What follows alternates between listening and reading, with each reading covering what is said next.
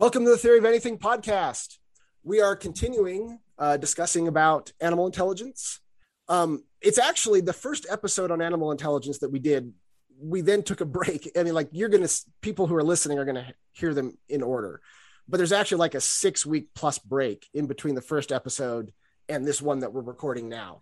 And we did the Julian Barber interview in between. And it took us 6 weeks to get that interview together because things kept going wrong. So 6 weeks is a long time.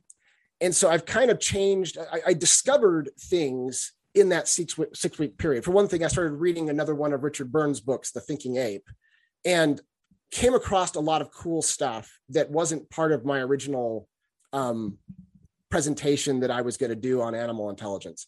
So I think today we're going to do an aside episode that's going to be a bit of a hodgepodge of cool stuff I came across that seemed like it was worth discussing. That I hadn't known at the time I had done the first episode. So one of them is this quote that from Michio Kaku, he's the guy who does like the physics of Star Wars and things like that, pretty famous guy. He says, "At the present time, our most advanced robots have the collective intelligence and wisdom of a cockroach, a mentally challenged cockroach, a lobotomized, mentally challenged cockroach." I thought that was hilarious. And I actually think that that's accurate, right?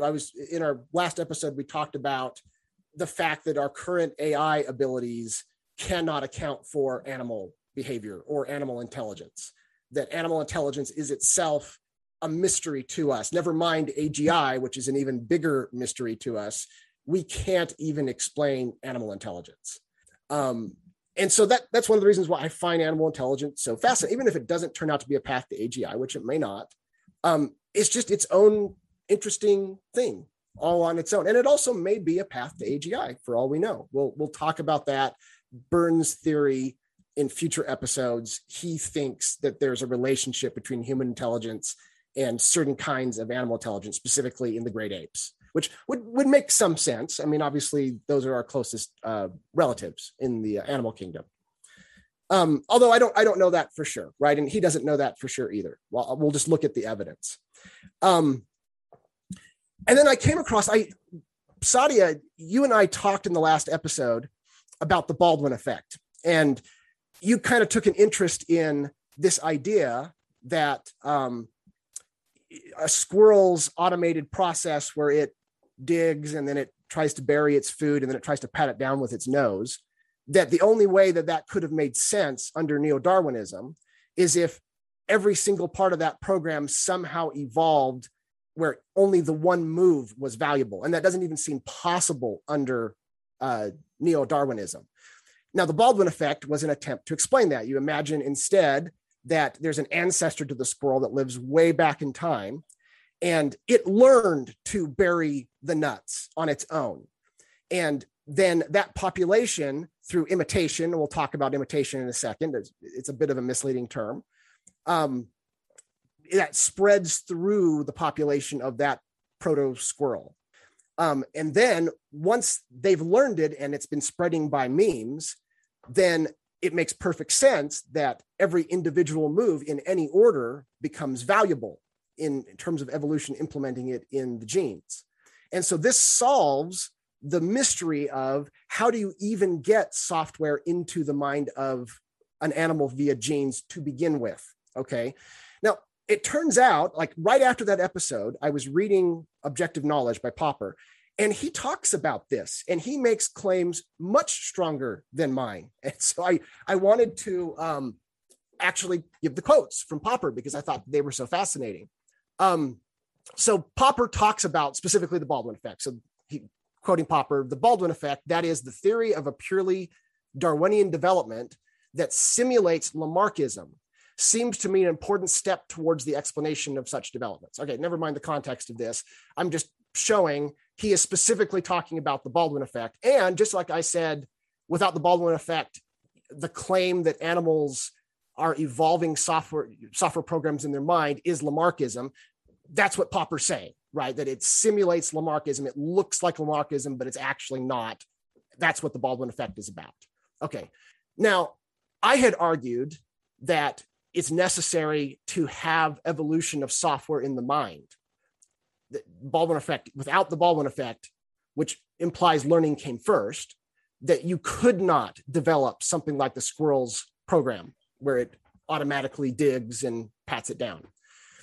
Popper goes much further than me on this. He points out that physical evolution itself doesn't work without learning algorithms like that.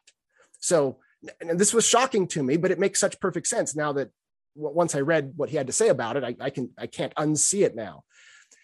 We take it for granted today that our brains contain software and can evolve algorithms. But keep in mind that Popper didn't have, he's not coming from our time period. So software is such a common thing for us. We think in terms of it. Software existed at the time of Popper, but it wasn't so common, and he wouldn't have used the word software. So he tries to use other words to explain what he's talking about. So he talks about evolution is being dualistic. That's the term he uses. And he makes a distinction between the behavioral improvements and the physical improvements. This is in Objective Knowledge, page 273. And he tries to use the example of an automatic pilot, which is something he would have been familiar with. As an example of this, you've got this automatic pilot that, it may be mechanical back then, but it's something very much like software. And today it would be software. So he's trying to make this distinction. He doesn't have the word software to work with, but he's trying to talk about physical hardware development through evolution and software development in the mind. And then he says, this is a quote, according to the dualistic hypothesis, which is his hypothesis, a favorable change of a physical organ would in many cases be only potentially favorable. To make any difference, the improvement would have to be used. And this new use might depend on a complementary accidental change in the, he says, central propensity structure, which is the term he's using for the software side in the mind. But the probability of two such accidental changes, which would be at the same time both independent and complementary, must indeed be vanishing. Okay, this is the exact same argument that I used with the Baldwin effect for the development of software in the mind. He's saying it's also true for physical evolution. Okay, so physical evolution would fail unless you have something like the Baldwin effect, something equivalent to it, where the software develops first that allows the animal to take advantage of the new adaptation. So quoting Popper again, a mutation which makes the skill structure more flexible may become more favorable, and by such mutation of the skill structure, the organ may acquire the propensity to learn in the sense of improving its skill by trial and error. Okay, he's talking about learning algorithms. It's incredibly clear that he is making the claim that evolution had to evolve learning algorithms first, or physical evolution would not work either. Now, he does put this out as a fairly radical view. So he's guarded about it, and I'm not including the quotes where he's guarded about. So keep that in mind, okay? He's not sure if it's the truth or not, but he's putting it out there boldly as, let's look at this. This seems like it's something we need to be looking at as a new theory about evolution. Now, Sadia, as you know, a lot of the Deutsch fans, they make the claim that animals are just automatons. So let's actually use that as an example just for a second. So let's take like the Boston Dynamic robots. Now, most of the Boston Dynamic robots that we see that we're so impressed with have no learning at all. They're just straightforward robotics that are built to do some sort of, built to do whatever they do, and that's it. I understand like the dog robot has some learning capacities, uses some form of machine learning, but most of their robots, from what I understand, don't use any form of learning. So let's say that you took a Boston Dynamic robot and you decided to give it a more powerful engine or better hands. The software would then be out of sync from these improvements. They would actually make the robot not work because it would be trying to use its software for the less powerful engine, and it would overcompensate, and it would be a failure. This is what Popper is talking about. He's saying that evolution can't just attach physical improvements and the animal will actually not, it should hurt the animal to have physical improvements. It should make the animal worse to have physical improvements unless the animal is capable of trial and error learning using a Popperian style epistemological process. Okay, does that make sense? And yes. So are you saying that the physical evolution would have to go hand in hand with a learning algorithm? It can't just be that some mutation caused some physical change, which the way we think about it that way, or like that is correct. What we're talking about is that the neo-Darwinian evolutionary process would have created intense evolutionary pressure to create learning algorithms very early in the tree of life. That might explain, I say this with some hesitance, that might explain why even single-celled animals have learning algorithms, but the ones they do, habituation, seems so primitive. I'm not even clear how that fulfills what Popper is saying here, okay? But it makes sense that somewhere very early in the tree of life, animals would have developed learning algorithms, powerful learning algorithms. And I think that this ties in well with why animals are so mysterious to us. We haven't figured out what an animal learning algorithm is like. We don't understand how to program it. It's something very advanced compared to what we're currently doing. Because it had to allow the animal to be able to take advantage of physical mutations that were advantageous to it. No, I'm just thinking, so, typically if we think about like simple organisms and animal, one might think of variation and selection in terms of, just randomly, just like, like an amoeba or something that has, that is trying to make its way around. It's just the certain physical things are kind of varying and then certain things get selected. But here you're saying that, so what is it that's being varied, right? Like if to address the question of how an organism is actually learning, what that learning algorithm is, would the question boil down to what exactly is being varied? Am I right or on the right track? Okay, good, interesting question. I'm not sure I'm quite following you yet, but let me say. Can I just maybe just to clarify it? So for example, in humans, right? We have ideas, we have thoughts. So we can think in terms of when we're learning, we're thinking that, okay, we're varying different, we have ideas, we come up with conjectures and we do error correction. But in the case of animals, if there is some learning algorithm and it doesn't come down purely at the physical level, but there is some other algorithm at play, then how is that? Like, what's yes. Ontologically, okay. Maybe what is it? I'm with you. Okay. As it turns out, I was about to talk about that. I referred to in the last podcast to classical conditioning. Now, classical conditioning is the most famous form of animal learning. I made the claim, well, it's not my claim. Byrne made the claim, and I'm just quoting him, that there's other kinds of animal learning, such as insight. And we're going to get to that. But most animals don't have insight, according to Byrne.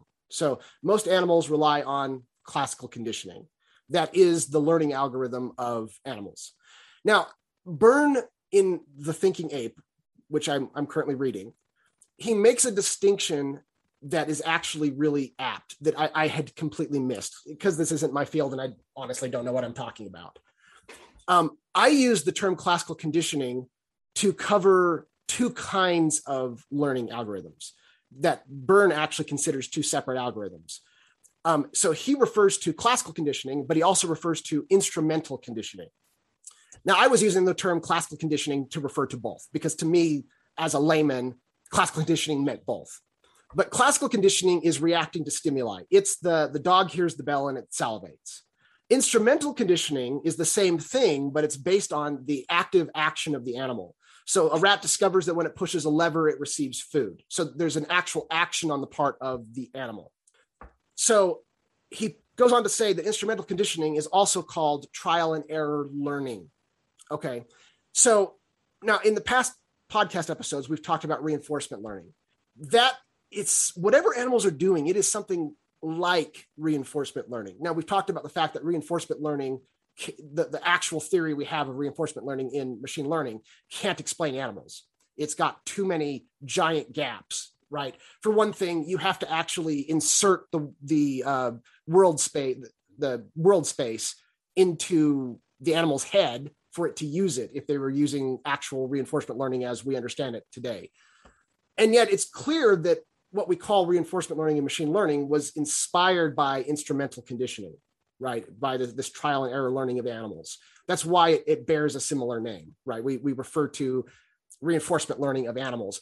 The two theories aren't the same. Animal reinforcement learning and computer reinforcement learning, they have the same name, but they are not the same thing. They have a different vocabulary.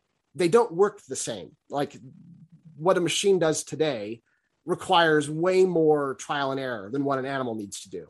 Okay.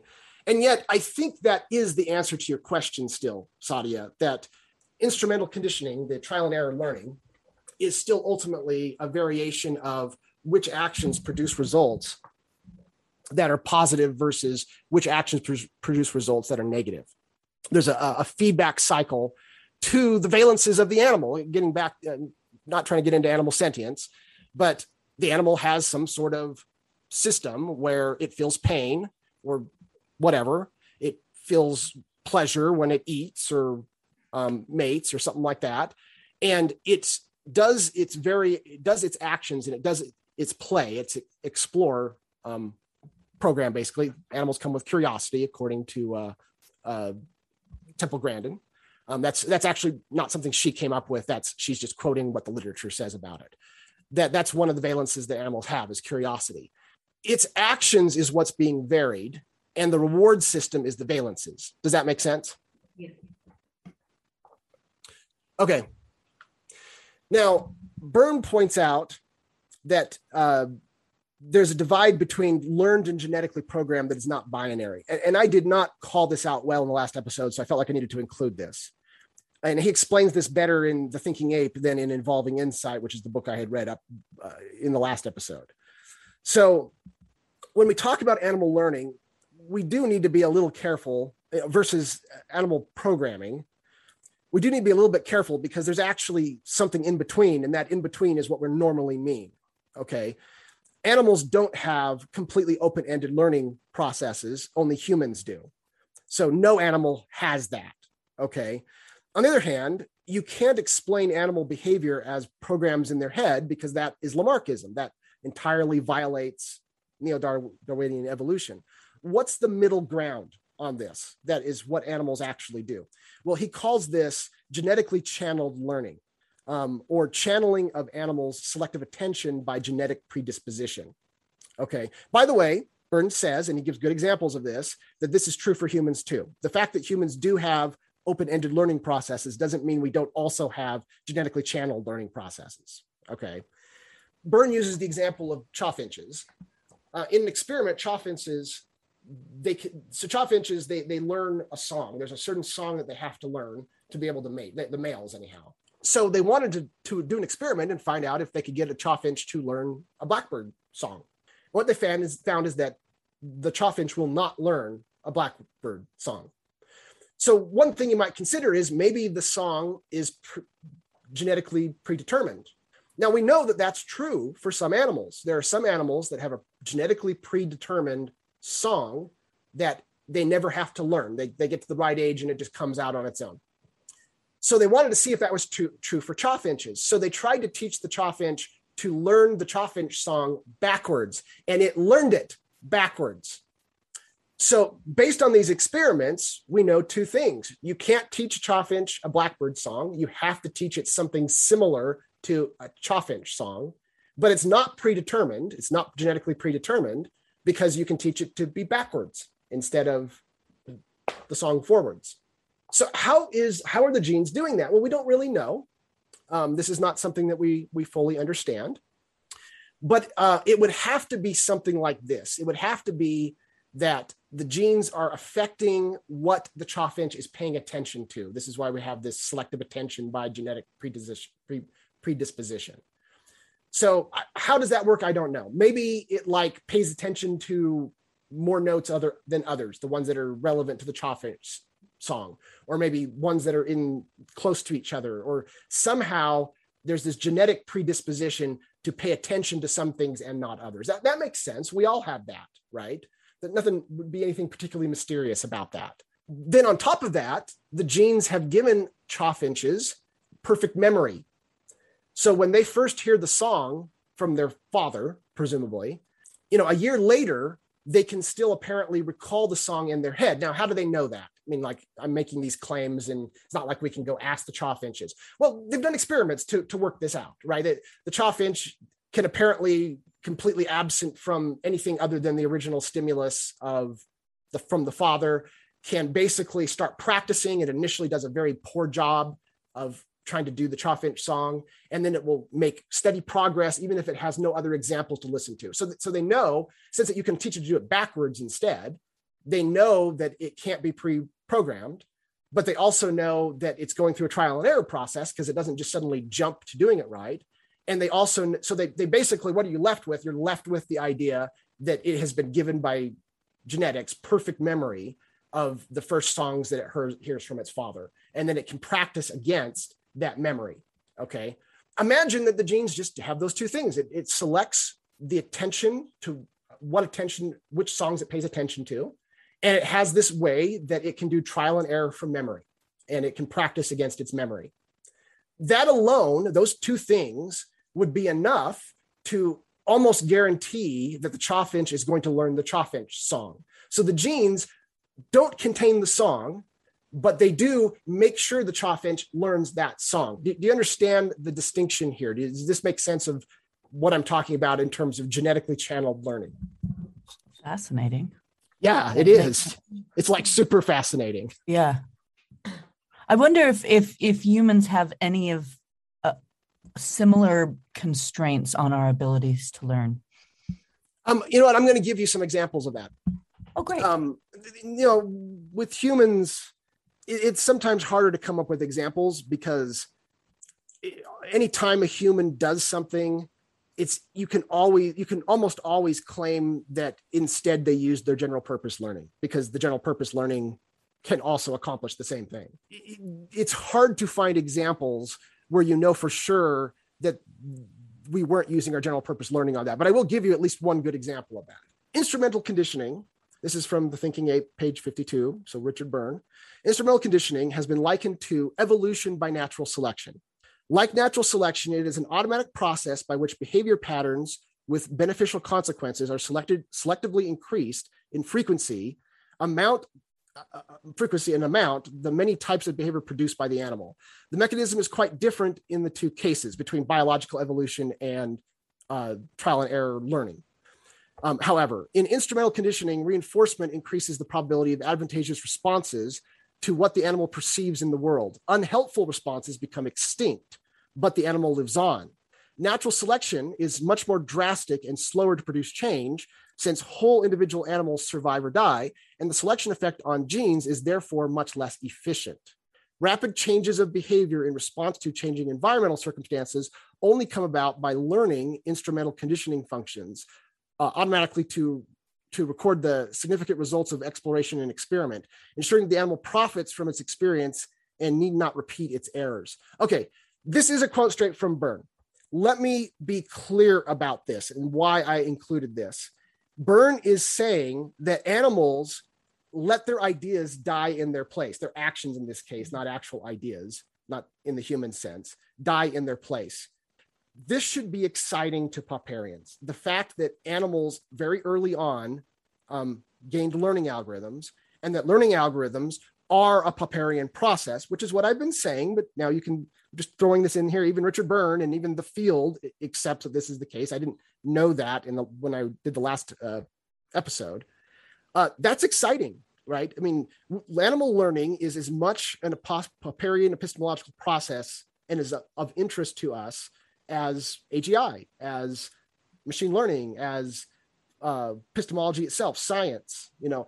This is something we should be paying attention to, because this is the point of having learning algorithms, is that the animal can then respond to its environment and it doesn't have to rely on only pre-programmed. Basically put, the idea that animals are just meat robots in the sense of Boston Dynamic automatons, we know that's not true, right?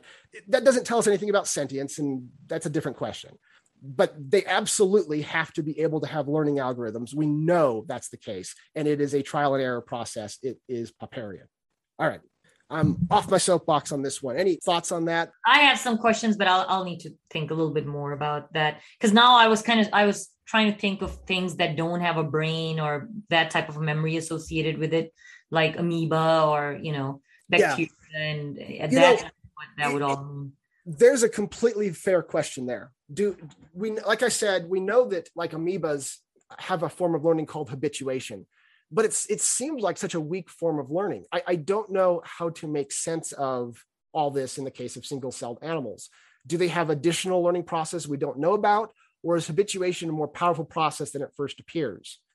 I don't know the answer to that question. That seems like that is a legitimately interesting problem, epistemological problem that probably is worth looking at, right? I mean, this is why I'm trying to always get like people in different fields to think more about epistemology, and us epistemologists to think more about other fields and not think that they've got nothing to teach us.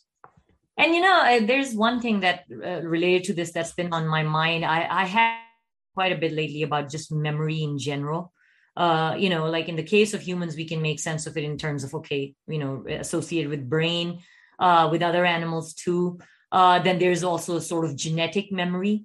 And I think I'm kind of curious to see what type of other memory is there. Like, what are the things that are capable of having memory? And is there like some sort of a strong connection between learning and, like, if anything has memory, to what level does that go?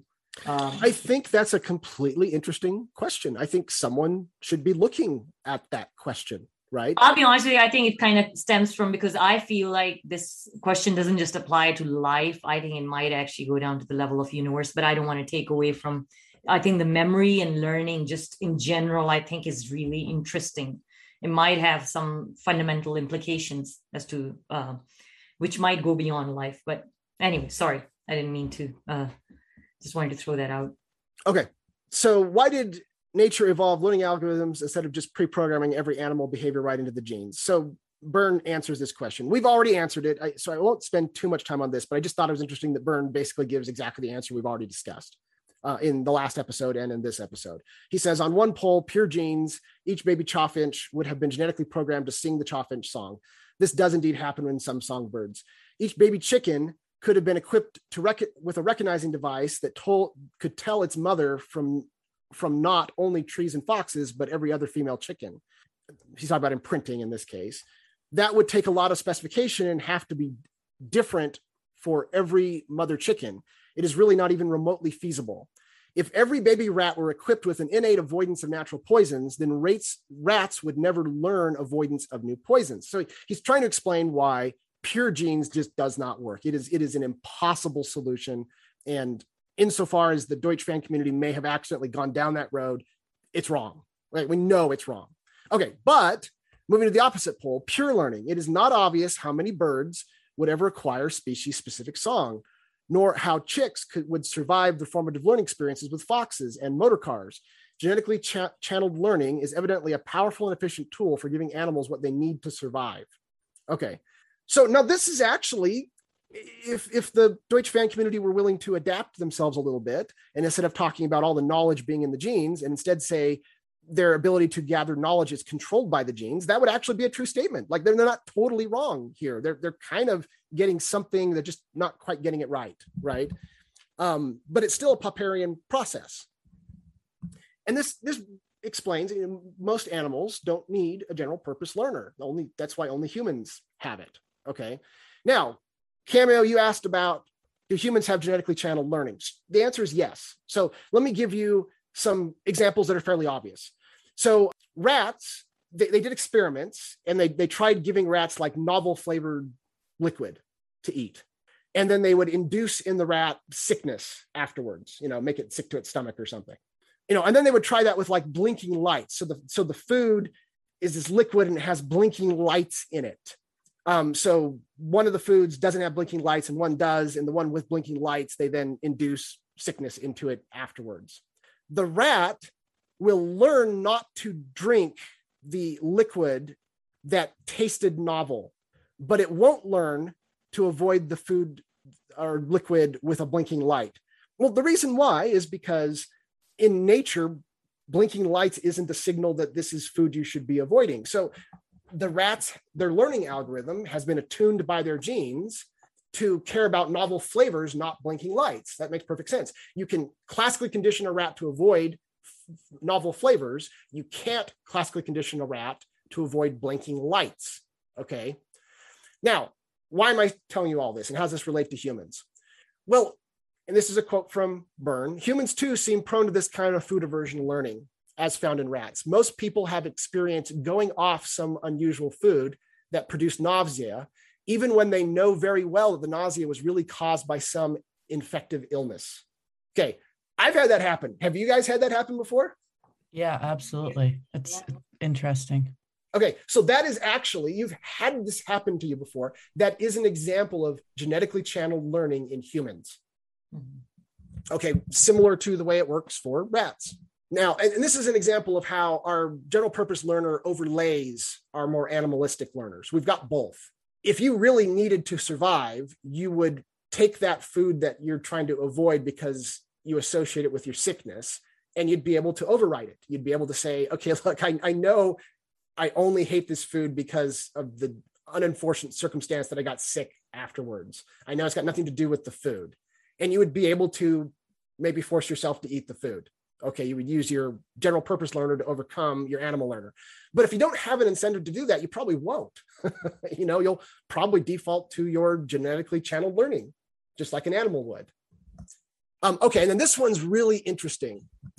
And I'm not even sure what to make of this one. He throws this one in as an example of human genetically channeled learning, but like this one's bizarre. Okay, but you think about it and it's true. Learning and genetic predisposition are intricately meshed in an animal's development, and the same is even apparently true for skilled human behavior. For instance, it would seem that an adult male and female are predisposed to talk to babies in a particular way. What's that you've got there? A nice red ball, is it?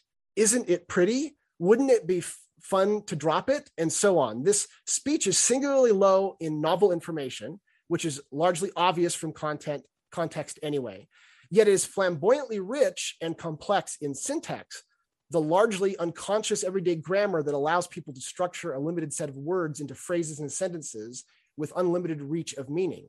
This kind of talk also has an exaggerated intonation pattern, making both the syntactic structure and those individual sounds, the phonemes of speech, that distinguish meaning more obvious than normal adult speech.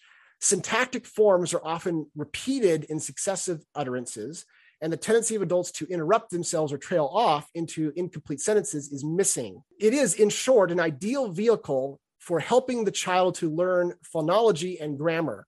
Mothers and other caretakers who talk this way are unaware that their speech has this special function in language development. So somehow we have a genetically channeled learning that has led us to learn baby talk.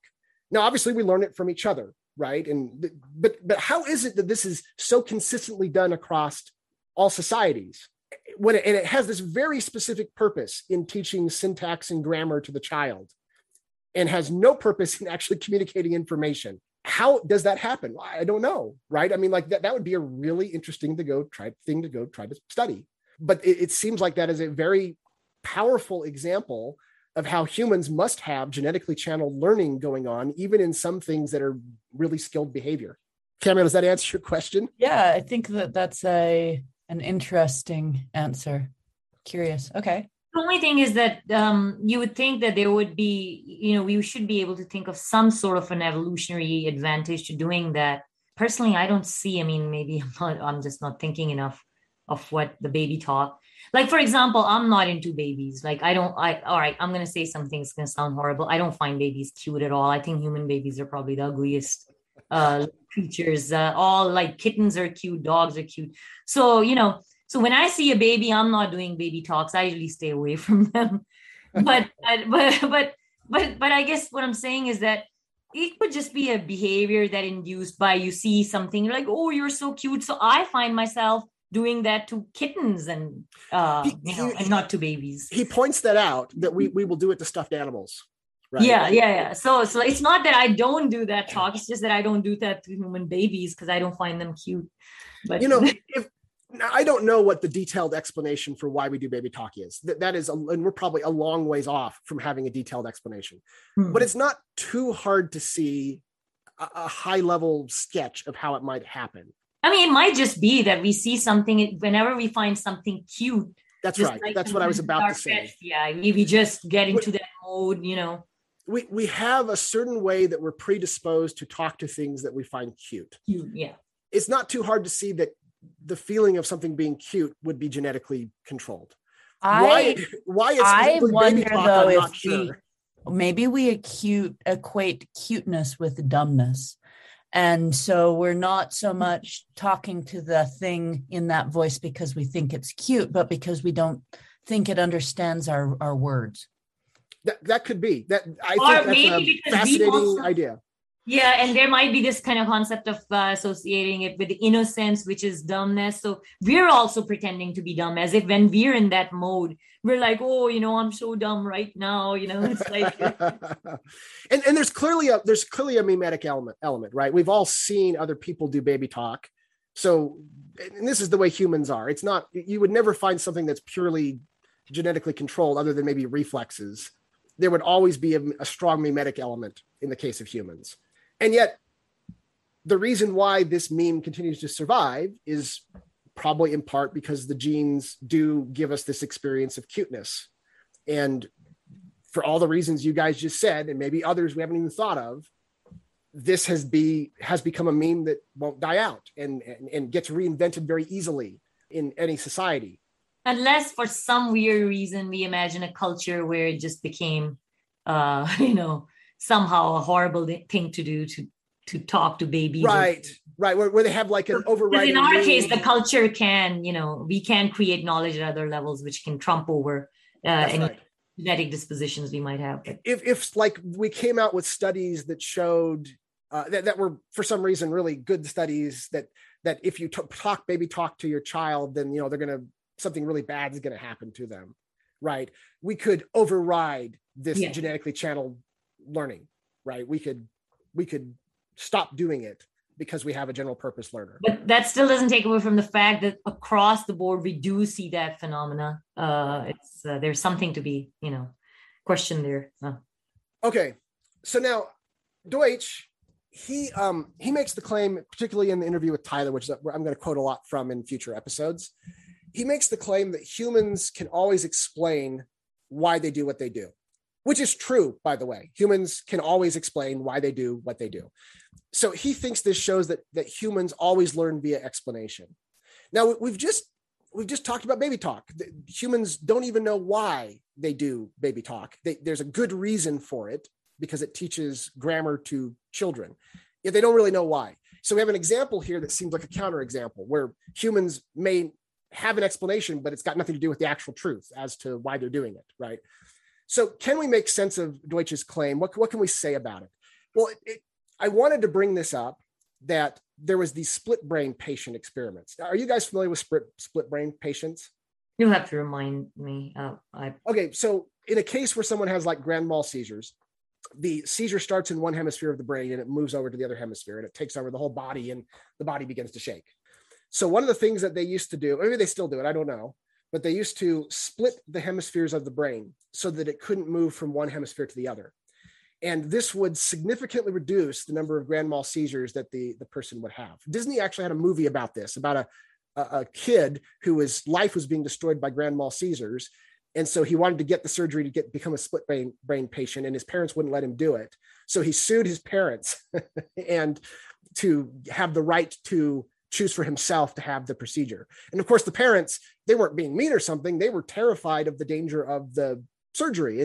But the kid had done his own research and he had decided that the danger of getting the surgery was less than the danger of not getting the surgery. So he'd actually thought this through. So I don't know how true it was a true story, but of course with Hollywood, you just never know how much of it is actually true, but very good movie that used to be on Wonderful World of Disney or whatever that show was back in the past. And so split brain patients, the two hemispheres can't talk to each other, except a little bit through the lower parts of the brain, like the brainstem. Basically, they can share information about feelings because valences and feelings actually evolved early in the evolutionary process, according to our current best theories, and are part of the brainstem, not part of the higher functioning neocortex. So the two sides of the brain can share a little bit through feelings, but they can't share anything else. Now, a lot of people know about the whole left brain, right brain thing. It's mostly a myth, but there's some truth to it. And there's this idea that one side of the brain is the rational process, the other side is the creative. Most of this is just myth, right? I mean, it's not that easy to split the sides of the brain apart. But one of the things that you can split apart is that typically the left side of the brain is entirely the part that does language, and the right side of the brain has no language at all. Although I understand that sometimes that's flipped in some people. So even that's not like genetic destiny, if that makes any sense. So when you have a split brain patient, remember that the left side of your brain controls the right half of your body, and the right side of your brain controls the left half of your body. It even controls the left and right field of view in each eye. So they realized with these split brain patients that they could communicate to the right side of the brain that had no language and talk to it, because it can like read language. It just can't talk. They can tell it things that then the left side of the brain, which is the part that knows how to talk, doesn't know about, because it doesn't get synchronized across the connection between the hemispheres, because that's been cut in these patients. So they might give a message in the field of view where only the right side of the brain can see it that says, get up and walk across the room. And the patient will get up and start to walk across the room because it saw this message. Then they will ask the person, why did you just go get up and walk across the room? And the language center doesn't know the answer. So what they do is they confabulate an explanation on the spot, and they're convinced it's the truth. They'll say something like, oh, I wanted to go get a Coke. Okay, everybody except the left side of the patient's brain knows that's not true. And yet it just basically makes up an explanation on the spot. This is why I'm a little bit concerned about Deutsch's claim, well, humans, you can always ask them what they're doing, they give explanations, thus we always learn via explanations. That might be true, I don't know, right? But I don't think we can say that for sure because of split brain patients. We know that humans confabulate explanations on the spot, always do, right? The explanation that a human gives for why they did what they did could be the real explanation, or it could be something that they are making up right now, but they think now it's the real explanation. And so that does make it more difficult to try to test, well, do humans always learn via explanation or not? Okay. I guess one of the things is that we're also good at fooling ourselves sometimes too. And we don't even know sometimes and we don't even know, like sometimes there could be some sort of a value operating at a lower, some sort of a level that might do that. And we're just not aware of it. Yeah. Well, one of the things I think we know at this point, and this is a little hard for people to accept, but I think it's the truth. You don't really know what your own motivations are, because those are all subconscious. Not all of them, but most of them are subconscious.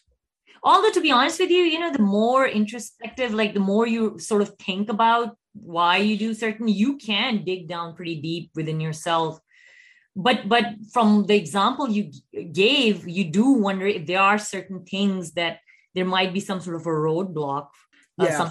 Well, I agree that you can dig down inside yourself, but have you ever noticed how you actually do that? Because maybe you're different than me, but the way I assess my motivations and dig down inside myself is I sort of look at myself from the outside as a separate person and then criticize myself. And I go, okay, I don't think the motivation I'm claiming I have could be the right one because of the following reasons. This refutes that explanation.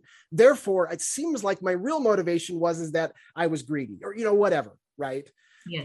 And I think when you dig down into yourself, it may not actually be by digging internally. I mean, there's probably cases where you can. We don't know how the brain works entirely.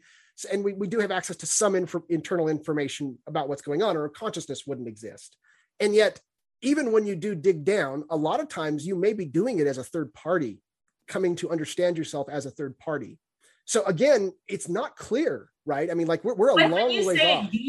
Deeper, what do you mean? Like, for example, sometimes I'm really irritated and I'm coming, I'm doing something and I notice it. And then I ask myself, what could be the reason? It could simply be just because, I'm going to sound sexist. I'm having periods. Sometimes that really is one of the, Okay. But notice that what you're doing there is you're assessing yourself as a third party. You're saying, I'm feeling irritated. Okay, why am I feeling irritated? Your husband could have done that, right? And he may have even come to the same conclusion using the same logic, right? Yeah. So that's what I mean, is that it's not always clear if you're introspecting or for lack of a better term, extrospecting, right? Is that a word? Did I just make that word up? So what would be the difference? In the other case, I'm trying to see what I'm not even sure what the other thing. Okay, so the introspecting might be, I do feel irritated. Like you can tell you feel irritated, but not everybody knows that they feel irritated. Sometimes irritation is very conscious, and sometimes it's not. Right? But sometimes I think even that can be because we experience so many different states, I feel like using that as a background, you can, because one of the things I've experienced is that sometimes I don't know when I'm stressed out, or maybe even like if at times in my life when I was depressed, it just manifested differently, that I was not happy about circumstances. Yeah. But I think I feel like I've been able to see through that, but it sometimes it takes time. So I had an interesting experience. I took some drugs to test to see, like, I thought my wife, let's be honest, my wife thought I was ADD. And, I've worked with Cameo. Maybe I am ADD or something very similar to that. Cameo, don't say anything. Or actually, go ahead if you want to. I honestly wouldn't call you very ADD at all. Okay, fair enough. I think you're on the other side of the spectrum. All right, fair enough. So I went the same way about myself, by the way. But anyways, I went to a doctor and I said, "Can you give me something for ADD and we can see if it works or not?" So he decided to do that. So he gave me this drug, and I, I was looking at the side effects, and it says, it'll make you feel nervous. So the next day, I work as a project manager for software, which is a very nerve-wracking job. Sometimes I'm feeling nervous constantly, and what I do when I feel nervous as a project manager is I have to stop and ask myself, why am I feeling nervous? Because that's usually a sign that I've missed something, that some subconscious part of my brain has it's something unusual, right? There's something I need to address. I've forgotten it. I've missed it. There's a pattern I've missed. And there's some part of me that's not conscious that has caught it. And the conscious part of me hasn't caught up yet. So I'm spending the whole day trying to figure out what's wrong with my project, when it finally occurs to me that I'm taking a drug that makes you nervous. So in a way, I guess because we all experience all this variety of things. Sometimes we're stressed, sometimes we're not, sometimes, we're feeling ecstatic. I think that kind of gives us a background where I think there is something like, it's just the only thing is that sometimes, like I said, in my case, I've noticed the stress would manifest itself in ways that I couldn't even tell that was stress. I was like, yeah, I'm not stressed out. Yeah. But it's but I've questioned that was that really stress, or By the way, they've done tons of studies on this. Like, this is an interesting subject in of itself, which we probably should move on. But for example, some of our emotions seem to be built in, but some of them seem to be labeled consciously. So there's the same affect. I can't remember an example. So I would want to go find one of the examples that I've read in the past. But the affect that you would call stress, and the affect that you would call nervousness, and the affect that you would call, something else, they might actually all be physically the same thing. Yeah. And the only difference is that you label them differently based on context. And they've done experiments to prove this. But there's other things, like anger is never seen as stress or something like that. There's some that seem to be like built in, and there's some that you have like one that counts for several different emotions. And then the difference between the labels is conscious. I remember coming across it. There was one that was associated with feeling love. And I was surprised. Like, they almost seem like quite the opposite. And as if the body just, if you look at how the body response seemed like it was the same. Right. Which was weird, but yeah. Right. So now in the last episode, we talked about the idea. So Bart had raised the idea that maybe David Deutsch was utilizing the word knowledge in a specialized sort of way to mean specifically the open-ended sort of knowledge. And I considered that possibility. I admitted that's a possible way to understand the word knowledge. There may even be some advantages to thinking of it that way, but that's not the way I happen to use the term. I wanted to clarify this a little bit. So there's an idea of essentialism, or sometimes I call this word essentialism to make it a little bit more clear. It's very tempting to equate a word with a concept, because we often think in terms of words. We don't always think in terms of words, but we often do. I have been in so many debates with people over whether or not AI algorithms create knowledge, whether or not knowledge is only limited to biological evolution and human knowledge, which is what Deutsch says. Is that true or is it false? In a lot of ways, it's a dumb debate, okay? Because the word knowledge is just a word. It has a very long history that goes back a very long time. And there's no chance it hasn't been used in lots of different ways, over time, right? So to some degree, when we argue over, does this create knowledge or not, we're being dumb. We're just being essentialists. And I know I have engaged in that a ton. So, my apologies to those that I've argued with people over this. That's not really what we're going to care about. Okay. True, but just to kind of point out that, so because Deutsch has written so much about it in that book and said even stuff on Twitter, you can understand what he means when he says knowledge, at least, right? It's not like, when for example, when if Bart said that, I think Deutsch means this, I think it's because he's picking up something in that book that suggests that, what. Yes. Now, here's the thing, though. Having said that, not all definitions are created equal. A definition is in some sense a tacit theory. So we should allow people to use the words any way they want, but we should criticize the underlying concept. Now, that's really what I'm trying to do with Deutsch. I actually do believe his choice to, I'll give a quote here in a second that I think confirms Bart's theory, by the way. I think his choice to limit the word knowledge the way he does is a mistake.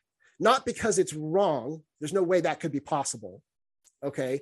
But because it is going to almost inevitably lead to confusion, okay? So I really want to keep my criticisms around the concept, not the word knowledge, if that makes any sense.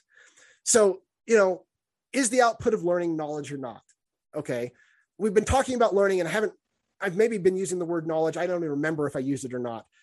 Is the output of learning word of learning knowledge or not? It doesn't matter what you call it, okay? But if by knowledge you mean adapted information that was created via a Popperian epistemological process, then without a doubt, classical conditioning and trial and error learning creates knowledge. So does machine learning, okay?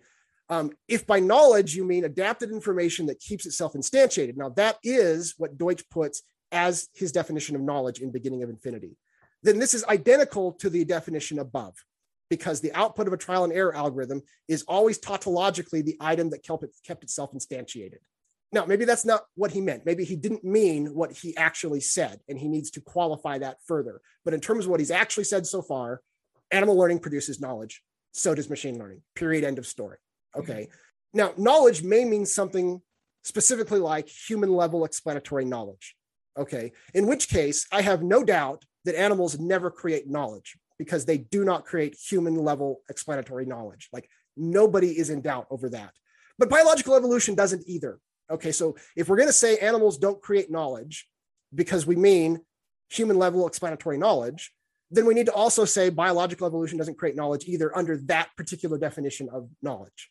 Okay, I'm more worried about the consistency than I'm worried about what the actual definition is. Mm-hmm. Okay, so in other words, if by knowledge you mean something that like tautologically doesn't include animals, then yeah, tautologically it doesn't include animals. So what? No big deal. Now, let me make this last point though. If a layperson, if we were to ask them, what do you call the product of learning? My guess is that they'll think around and they'll come up with the word, and that some large percentage of them will say, oh, yeah, that's knowledge. That the word is of what you produce from learning, it's knowledge. So the word knowledge has this penumbra of different possible meanings. That's how all words in the English or in the natural language are. And using it as what we call the output of learning is already in use, widely in use, and trying to fight it doesn't make sense. This is why I'm going to just call it knowledge. I'm not trying to have a beef with people who want to call it something different. If I'm going to have a beef with them, it's going to be over the implications of their theory of choosing to cause it that way. Okay, but this is why I'm going to just continue to say, yes, machine learning creates knowledge. I only mean it in this very loose sense that I'm using it, right? I'm typically thinking of it's using a Popperian process to create solutions to a problem. And yes, we know by observation that if you define knowledge in that way, that machine learning and artificial intelligence and animals all create knowledge. Okay. Off my soapbox on that one. Now, why is this related to Barth's theory that Deutsch was reserving the word knowledge for the two open-ended creation processes? Well, I came across a quote that really seems to support that theory. So before I was just sort of entertaining it for the sake of argument. And now once I came across the quote, I'm like, oh, I probably ought to admit that Barth was probably right about this. So quote, Deutsch says, genetic programming, he doesn't actually say genetic programming, he's in context, this is what he's referring to though. Genetic programming may produce learning in that perhaps any useful change can be considered learning, but it is not artificial evolution. I think that all the learning and creation of new knowledge in the robot happened in the mind of the graduate student that created the evolution. This is that example of using artificial evolution to get your robot to walk. Okay, and Deutsch in Beginning of Infinity makes the argument that there's no knowledge created in that process. Okay, now what does Deutsch mean by it is not artificial evolution? Well, he can't mean it isn't a trial and error process, because by observation, we can see that it is. He can't mean that it isn't analogous to Popperian epistemology, because by observation, we can see that it is. It tries variants, it discards the less good ones until it finds the best variant that it can improve upon, okay? He can't mean that the output isn't an example of adapted information keeping itself instantiated, because by observation, we can see that it is. It tries different programs, and the genetic programming that are in the population pool of programs, they keep the useful parts, and the parts that aren't as useful, they die out in the population until finally you end up with this collection of useful parts that do the trick of actually walking. That's how genetic programming works. If you don't believe me, you may have to go learn this, but that is precisely how it works. Okay, so this qualifies as knowledge creation under any of those three definitions, including the last one, which is Deutsch's stated definition for what knowledge is. Okay. Now, Deutsch goes on and he says, and the token that that's the case, that it isn't artificial evolution, is that once it has walked well, as I described, it never walks any better. That particular program will never, for instance, learn to walk upstairs. It's not because the hardware can't do it. It could be programmed to do so. It's just that the evolutionary system can't reach that particular knowledge. Okay. And I put some emphasis on that last statement. It's just because the evolutionary system can't reach that particular knowledge. Okay. Deutsch, it really seems to me that Barth is correct. Deutsch is reserving the word knowledge in the way he's using it in this statement for only things that were created via the one of the two open-ended knowledge creation processes, biological evolution or human knowledge. I don't know how else to read it. Like if you can tell me some other reading of this that isn't that, I can't see what it is.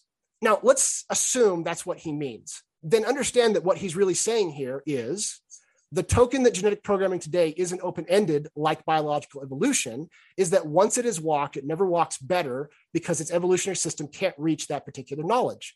Well, that is a true statement. No one doubts that statement. In fact, it's trivially true. I think that's what he's actually saying. I think the debates over what is knowledge, what isn't knowledge, I think they're a waste of time. Deutsch is saying something that is true. He's pointing out that genetic programming, artificial evolution in algorithms isn't open-ended like biological evolution. That's what he's pointing out. He's not making a different point. Everyone agrees. This is not a point that needs to be debated. Do you follow my argument here? Do you see what I'm trying to say? Yeah. Okay, there's even a term for this. It's called the problem of open-endedness. I've mentioned this before. It's a I wouldn't say well-known. It's a not well-known scientific problem that there are people who do a really good job working on this, and they've got interesting stuff to say about this. Okay, and then just how I'm conceptualizing this, I'm differentiating between the knowledge itself, which is the solution to the problem, and the process by which the knowledge was created.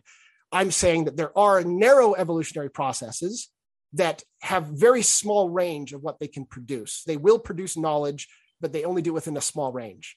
And then there's open-ended evolutionary processes that can, in theory, produce maybe anything, particularly in the case of humans. I don't know if biological evolution could produce jetpacks, but have a much broader range of the types of knowledge that they can produce. Basically, they would also produce new problems as well. And then, yes. It's it's almost as if like we're not just trying to solve some particular optimization problem. It's a type of problem where, there may be certain things which might get optimized, but that's not where it ends. Right. So you're bringing up kind of a high level theory as to what the difference between narrow evolutionary processes and open-ended evolutionary processes are. And I agree with everything you just said, but you saying that isn't actually specific enough to start programming. And that's the problem, right? Is that we do know that there are differences between narrow evolutionary processes and open-ended processes. For one, we can by observation see that biological evolution doesn't have the same limits as the artificial evolution of a walking robot, right? We can by observation see that that's true. But we can also criticize the robot algorithm. We can say, look, there's no chance it's ever going to produce anything except exactly what it was meant to produce, because of the very narrow range in which it's going to be exploring possible programs. Okay. We even have an idea of how to open the range a little bit, but it's always just a little tiny bit more. You could probably figure out a reward system that allows it to walk upstairs instead of not walking upstairs. And that would be hard, but we could probably do it. Right. But there's no way it's going to then turn around and start playing Go. And yet we don't really have a clue how to go about programming it to just be open-ended. That's the problem. The problem is that when we talk about open-ended evolutionary processes, we're not even really sure what we mean by that. We have a really good idea of what a narrow evolutionary process is like and how to build one. And those do create knowledge. They create the output exactly the same as an open-ended one, right? So getting back to the example of the immune system, David Deutsch specifically says the immune system does not create knowledge, and yet it is clearly a trial and error evolutionary process. Okay, and I'm sorry. Well, I was going to say, if it produces an antibody, trying to say that isn't knowledge, but the same antibody and maybe identical antibody produced by scientists is knowledge. To me, that's just confusing everything. What we should really talk about is, yes, they're both knowledge because they're identical. And instead, they were created by different processes. One was open-ended and one wasn't. I think that's a much more clear way of talking. So I was going to say that going back to the whole thing about animal learning. So if you look at life as a process, not just like one species, like not focusing on one particular organism, but just overall the evolution of life, that's indeed open-ended. But when we look at an organism, a particular one within its lifetime, the problems it's solving would fall in that kind of narrow category, right? That's correct. There is learning, but it's just that it's restrictive. But given enough time and a whole population of those organisms will keep learning, there will be an open-endedness. But so let me make a point here, because this is, as someone who's studying artificial intelligence, I find this fascinating.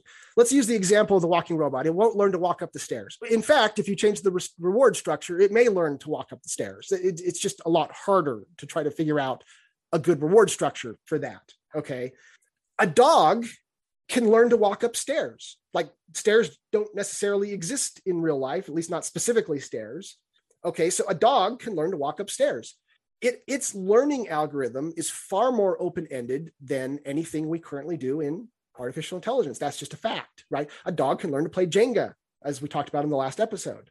Okay. It's not clear what dogs can and can't learn, because there's clearly things they can't learn, right? I mean, there are limits. They're not open-ended in the same sense that we are, but it's hard to say what the limits of dog learning are, because their algorithm is so fascinatingly powerful compared to anything that we know how to program. Okay. So I think we're going to have to accept that this is a lot like computational theory. Computational theory, there are like at least 3 different levels of universality that exist. In our computational theory episodes, we talked about this. And we also talked about this in the interviews on AGI. Thachapol talked about this in the interview. Sometimes we're hesitant to refer to lower levels of universality as universality. It maybe violates our intuitions a little. If the Turing machine is universal, then a finite state machine is not universal. But finite state machines are actually universal just at a lower level. So Deutsch talks about this in the beginning of Infinity, that universality exists in a hierarchy, that you can have a certain level of universality, and then you can go to a level above that, So for example, using text versus using dot matrix, there actually are levels of universality. And then eventually you may top out, like with the Turing machine. That's the top level. There isn't one above it, or at least we believe there isn't one above it. Okay. So would this be a good example to say, for example, that hypothetical paperclip maximizer has a type of universality, but it's not the open-ended one, but all it ever does is that it can just, given the raw materials, I guess, it can create. I don't even know if that's a good example, actually. I don't know. Yeah, I know you're trying to get at something that is clearly true, but it's hard for us to word. Animals exist somewhere in between the super narrow knowledge creating algorithms that we know how to make, but apparently well below what humans can do. So it seems like the algorithm actually has, there are things that there is a room to play around that their algorithm gives them. And they may not have fully explored it till the right conditions, that environment somehow, for example, a human teaching that word that you're talking about to sing backwards, right? That's right. So something has to activate that, or something in the environment has to, but the potential is there, but it's still a limited one because that allows. Byrne uses some fascinating examples of this with the great apes. The great apes have a great deal more capacity than they actually use in the wild. Chimpanzees are the exception. Chimpanzees use tools in the wild, whereas like great apes don't, but they will in captivity, right? There's a mental capacity that the great apes have that puts them on very similar levels as chimpanzees in the wild, but they never use it in the wild. Okay. And he gives all sorts of fascinating examples of this. The whole sign language thing, the fact that, and we talked about this with Coco, that Coco couldn't pass the Turing test. The very fact that they can learn sign language at all and communicate at all is not something that they can do in the wild. In the wild, they actually use genetically pre-programmed gestures, and they never make up new ones, ever. And yet in captivity, they can learn ones that aren't genetically pre-programmed. So their learning algorithm has capacities that they will never explore in the wild. Does that make sense? Yeah. So, and that's fascinating, right? This fits perfectly with Popper's theory that when you have a better learning algorithm, evolution can start taking advantage of it physically as well. Okay. All right. So we're almost done. Let me just kind of a hodgepodge here, but let me, one last thing. Just add one other comment. Yeah. Thinking about what Deutsch has normally said, to me, it sounds like, because he'd almost say that if, let's say, there was an algorithm that allowed all sorts of different possibilities, even if nobody ever ran the algorithm, it seems to me that he thinks that the knowledge is there, right? That knowledge is there. So if you run it, he would say that no new knowledge has been created. Let's say you run an algorithm and there is some output which does something, right? Yeah. So I feel like it's almost as if he almost takes information, like if the information, which is basically, as something that's already there in the program, and whether somebody runs it or not, he's considering as knowledge. Okay, like so I have had also contains knowledge, for example, right? I've always wondered that if there was a book that nobody ever read, right? I mean, how can we even say that has knowledge? Or what if suddenly all humanity died out? Would that book still have knowledge? I mean, is there in any objective sense? Isn't the environment important? Isn't it important that whatever is in there somehow interacts with the environment and something is created, like the process of creation? Isn't that important for it to qualify as being knowledge? Or okay, there's a lot there to unpack. Let me, and there's more than one thing. You've actually mixed several things together that are need a little bit different treatment each. So, but these are fascinating questions. So let me take a stab at these. First of all, does Deutsch think of the knowledge is pre-existing if it's part of its repertoire? You didn't use the word repertoire, but I think that's what you're really getting at.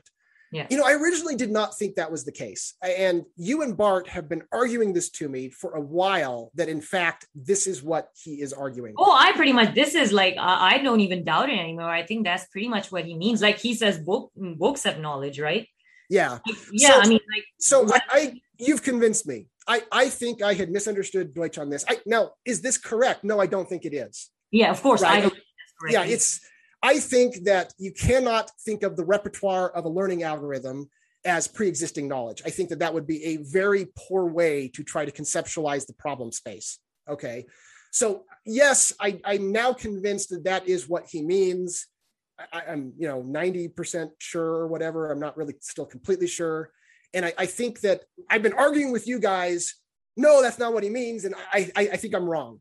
But I don't actually agree with that viewpoint. I think that leads you to conundrums that are impossible to solve. So I think it's just... And you know what's the difference there? So if there is something, unless that thing actually causes some physical transformations in the world, I feel like, at least what I'm thinking is that it may not qualify as knowledge. It actually has to cause some physical transformations. In that process, then we can say, oh, okay, now we can say that has... Okay, so now let me disagree with you on that one. So right. this is the second part. And I understand where you're coming from on this one. But this is one that Popper has covered extensively. Okay, so I happen to know what Popper's answer to your statement is. You're familiar with Popper's three worlds, right? Yeah. Okay, This is why he invented the three worlds, was to try to answer this very question that you just brought up. And also, think about our interview with Chiara Mileto. This is why Deutsch created constructor theory. He's trying to make sense of this question in an even deeper way than Popper did. And he's using constructor theory to try to answer it. So both Deutsch and Popper would disagree with you on the idea that a book that is never read doesn't contain knowledge. Exactly. And I know that, and I have actually changed my stance on these things. I used to agree with them, but not anymore. But yeah. Okay, so let me make an argument that they're right about this. To try to understand knowledge in terms of a conscious mind has to, or maybe we can say an animal mind too. I don't know if we count that as conscious or not. A mind has to process it. I think that leads to all sorts of conundrums that just don't make sense. I don't think it has to be a mind. All I'm saying is that, like, the new concept. You're saying, oh, I see what you're saying. You're saying just it has to create some sort of physical transformation. There has to be something happening in the world for it. We can't just say that it's just by mere, I think the way Deutsch thinks about it is that information, this whole idea that information is physical. Yeah, true. I mean, like, for example, a seed, right? A seed has the potential to grow. So there is definitely there's DNA and stuff like that.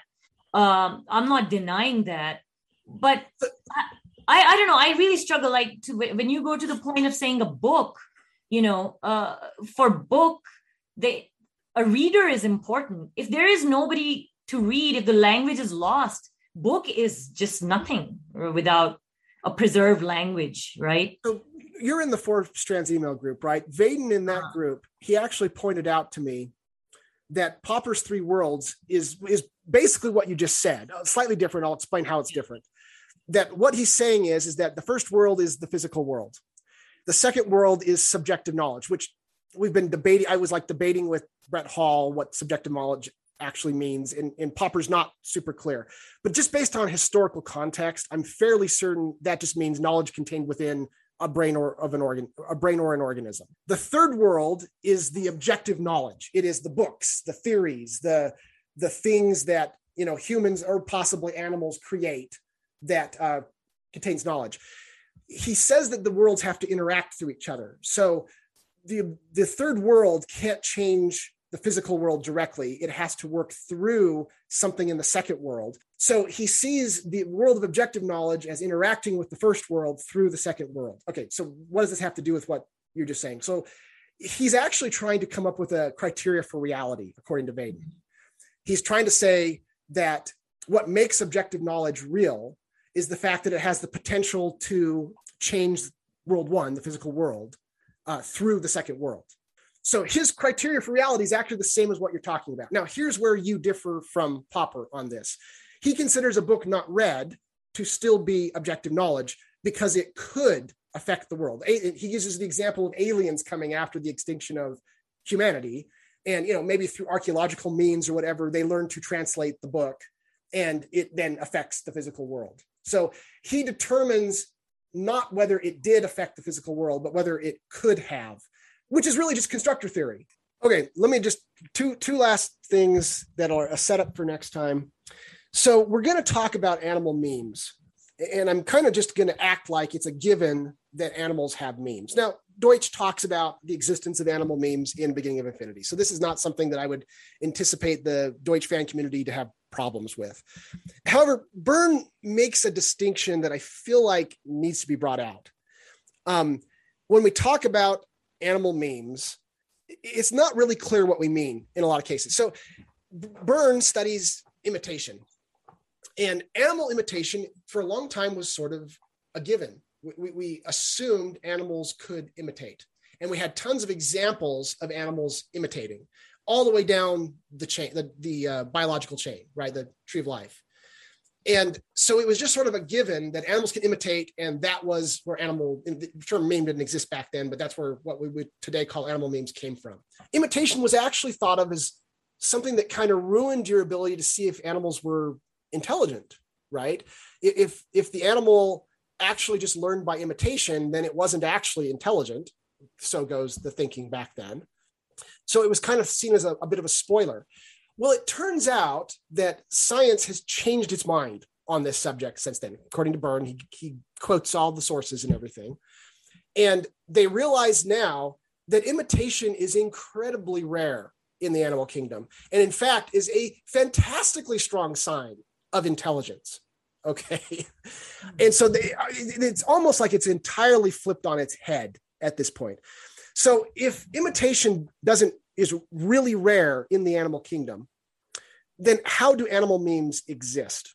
Well, in some cases, for the animals that actually can do imitation, it may be imitation. But there's a second way that you can do animal memes that's got nothing to do with imitation, and therefore may not even feel very meme-like once you deconstruct it. So basically what you do is you imagine an animal, by trial and error learning, discovers a useful behavior in a certain spot. So it's using its regular trial and error learning algorithm, the instrumental learning that we talked about earlier, and it discovers something useful. Okay. So let's say that others in the same species then learn that behavior when previously none knew it. Now, there's tons of examples of this. Like there's birds where one bird pecks through to get to the milk delivered by the milkman. And, within a few days, every bird is doing it. Okay. And no bird was doing it before. Okay. So we say, oh, they all imitated each other. Now, perhaps the other animals, what Byrne points out is they've actually figured out ways to experiment to see if that's actually what's going on or not. And what they would find is that a bird that had never seen another bird peck through to the milk or whatever, if it was given a chance, like put in a place where it had to learn it on its own, its chances of learning it were exactly the same as one that had seen a bird do it. So that really called into question if the birds were actually imitating. When their meme passes, are they actually imitating each other? So what they do is, I'll talk about Byrne's methodology in the next podcast episode, which is really important. But he always assumes that it's the worst case scenario. And then he tries to find examples that aren't the worst case scenario. So if imagine that an animal could learn, each animal that picks this up, that you can poke through and get to the milk. Imagine that each of these animals are actually just learning it on their own through trial and error, but that the animals have an attention process, the genetically channeled learning, that makes them think, oh, I saw another member of my species over next to that milk, so that I should probably check that out. It's got no understanding of why it should. Okay, but it flies over and it tries to find the same place. And then it does its own trial and error learning, and it figures out, oh, I can poke through the milk. So you're saying, in a way, if we just made that milk bottle available to any other bird given in a confined space, it'll just learn on, Right. So what's really going on is that the animals don't have any real understanding of that bird got milk by poking through, so I can too. Uh-huh. They really just have an understanding of, hey, I should check out anything I've seen another animal check out. Any potential thing that might be, Right. And then it does its normal exploration, playful process, curiosity. And then maybe the odds go up if it sees a hole, right? That may be the case. It may be that, so they did experiments. What if it has a hole? So yeah, it would actually learn it faster if it saw a hole in it. Now, that makes sense. By these means, animals can transmit memes, and they're not actually learning memes directly from each other. They're actually just have a setup in their mind through the genetically channeled learning so that they have a high chance of rediscovering the same knowledge that their fellow members of the species have picked up on. And this is still, I'm going to still call this a meme. okay, because it is still a meme. Yeah. They're only really using their learning processes. They're not actually learning from each other. To actually learn from each other, social learning, that does require a great deal more intelligence than most animals have. So let me give you a couple examples of this. Here's one that comes from Nicholas Christakis. A group of macaque monkeys learned from one another how to run a racket with visiting tourists. They will swoop down and steal hats, glasses, and cameras, and so on, and return the item only if bribed with food. It's a highly distinctive, if not unique. Other species don't do this, and it's clearly a socially transmitted behavior. Scientists studying the site noted the members of the new group of immigrant macaques began to see that they could too steal stolen goods for food. This really looks like imitation, but Byrne would almost assuredly say, well, actually, you could explain this through simple trial and error learning and a few simple rules. So he probably would rule this one out as being true imitation. Now listen to this one. Indeed, it seems that, another Nicholas Christakis example, it seems that the elephants have learned to raid in the middle of the night, especially on moonless nights. So elephants will raid human settlements for food, and to form bigger than usual groups for raiding parties. Elephants also manifest other qualities we associate with efficient learning. They seem to put more credence in the behavior of peers who are deemed more reliable, such as older, more experienced elephants. And they even put more credence in the raiding strategies that they observe to have been adopted by multiple contacts. Okay, this one's a lot harder to try to explain without intelligence. And yet you probably could still explain it. Maybe a few elements really challenge me. But by the way, one comment on the whole imitation thing. So even if we said that, like in the case of those birds pecking the milk bottle, I mean, obviously, even if the birds, even if we said for a second that they were imitating, when did the very first one? Didn't the first one actually learn that? Or I mean, what did it imitate then? It didn't imitate. It just by its own trial and error process happened to figure it out. So, but that just one case alone shouldn't that also qualify as just in support of that?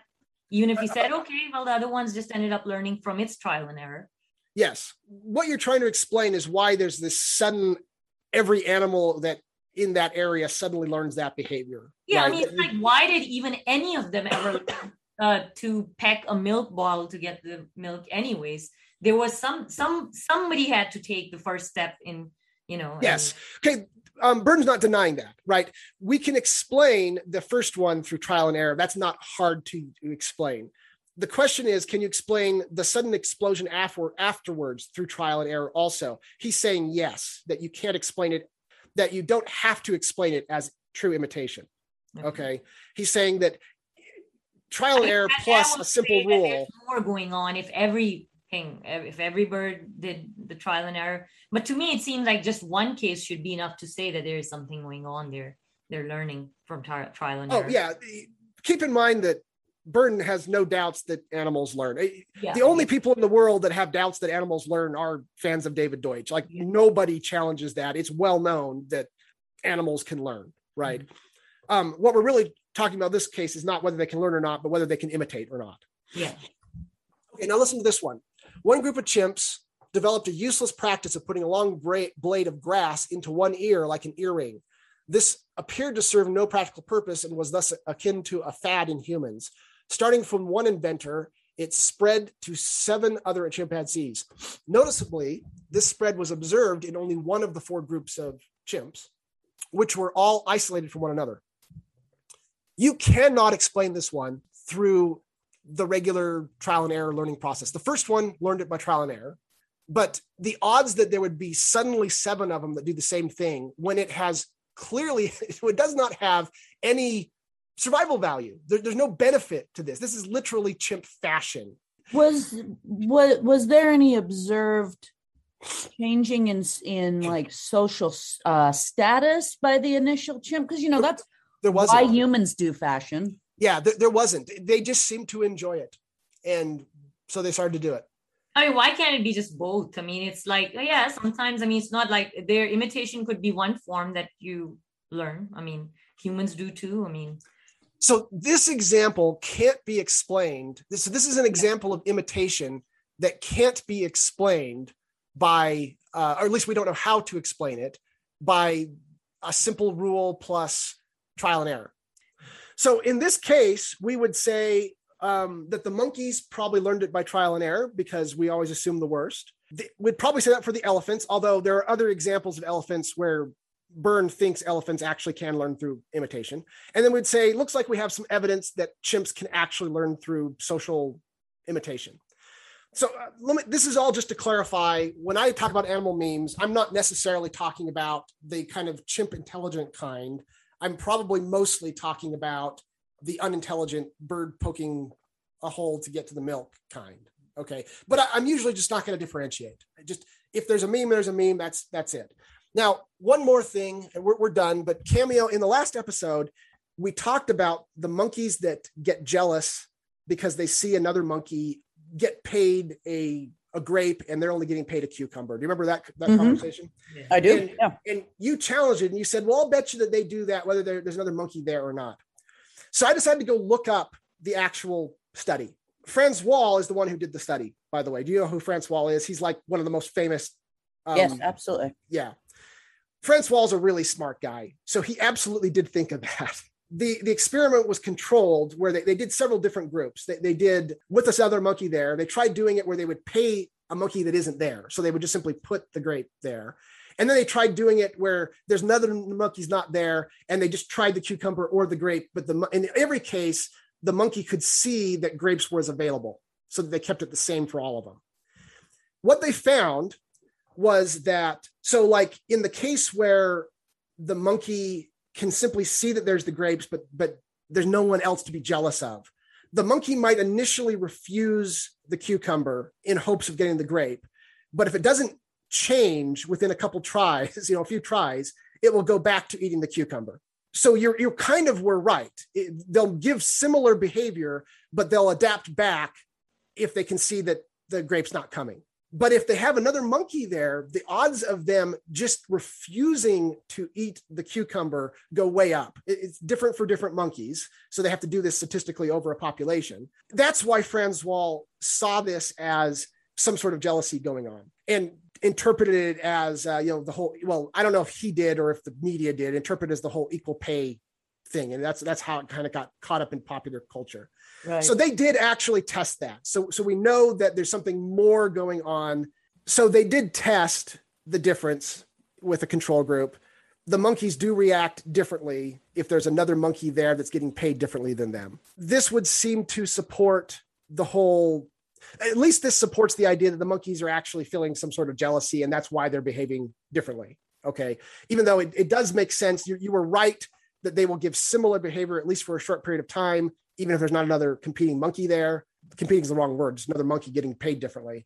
But they will they will switch back to accepting the cucumber if there's not another monkey, where that doesn't tend to happen if there's another monkey who continues to receive the grape. So that is the outcome. Now, here's the thing that's interesting. In the popular media, this got picked up as a whole equal pay thing, right? So one of the researchers who read the study, he wasn't really convinced that this showed that monkeys cared about equal pay. Now, he's not challenging that it's jealousy. So he's not challenging that, but he's like really not convinced that this has anything to do with human equal pay concerns. So he did a study with humans doing exactly the same thing. And it turns out, they found some other reward system that humans would care about. It turns out that the humans would get upset if they weren't getting equal pay, but they would accept the lower pay because to give up the lower pay is to make the inequality even worse. Oh, interesting. In fact, that is interesting, actually. So you probably could use this experiment to be very suggestive that monkeys, feel jealousy, but you can't use it as a basis for equal pay because humans do not behave the same way because humans are rational and monkeys aren't. Right, because humans have to survive, and pay is our primary way to survive in the modern world. And even if someone else is getting more, if you can't get it, you still probably have to accept what you can get. Right. That's really fascinating. It is. I thought you would love that. I do. Anyhow, that's all I had. This has kind of been a hodgepodge of different things, that mostly stuff that I had discovered since the first episode, and just felt like they were important enough and interesting enough that I wanted to insert them in on this one episode. And then we'll go back to what I originally had planned.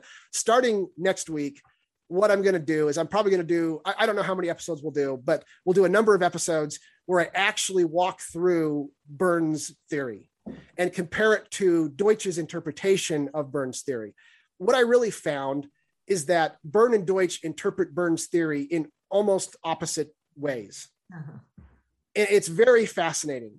So, but we will go through Berne's theory in detail, talk about his methodology. I really would encourage people to read Berne's books. I think it would be eye-opening to a lot of Deutsch fans to read Berne's books. And I'm really amazed what a good scientist he is. He is so skeptical of his own findings. Like he's a Popperian to the core without knowing who Popper is.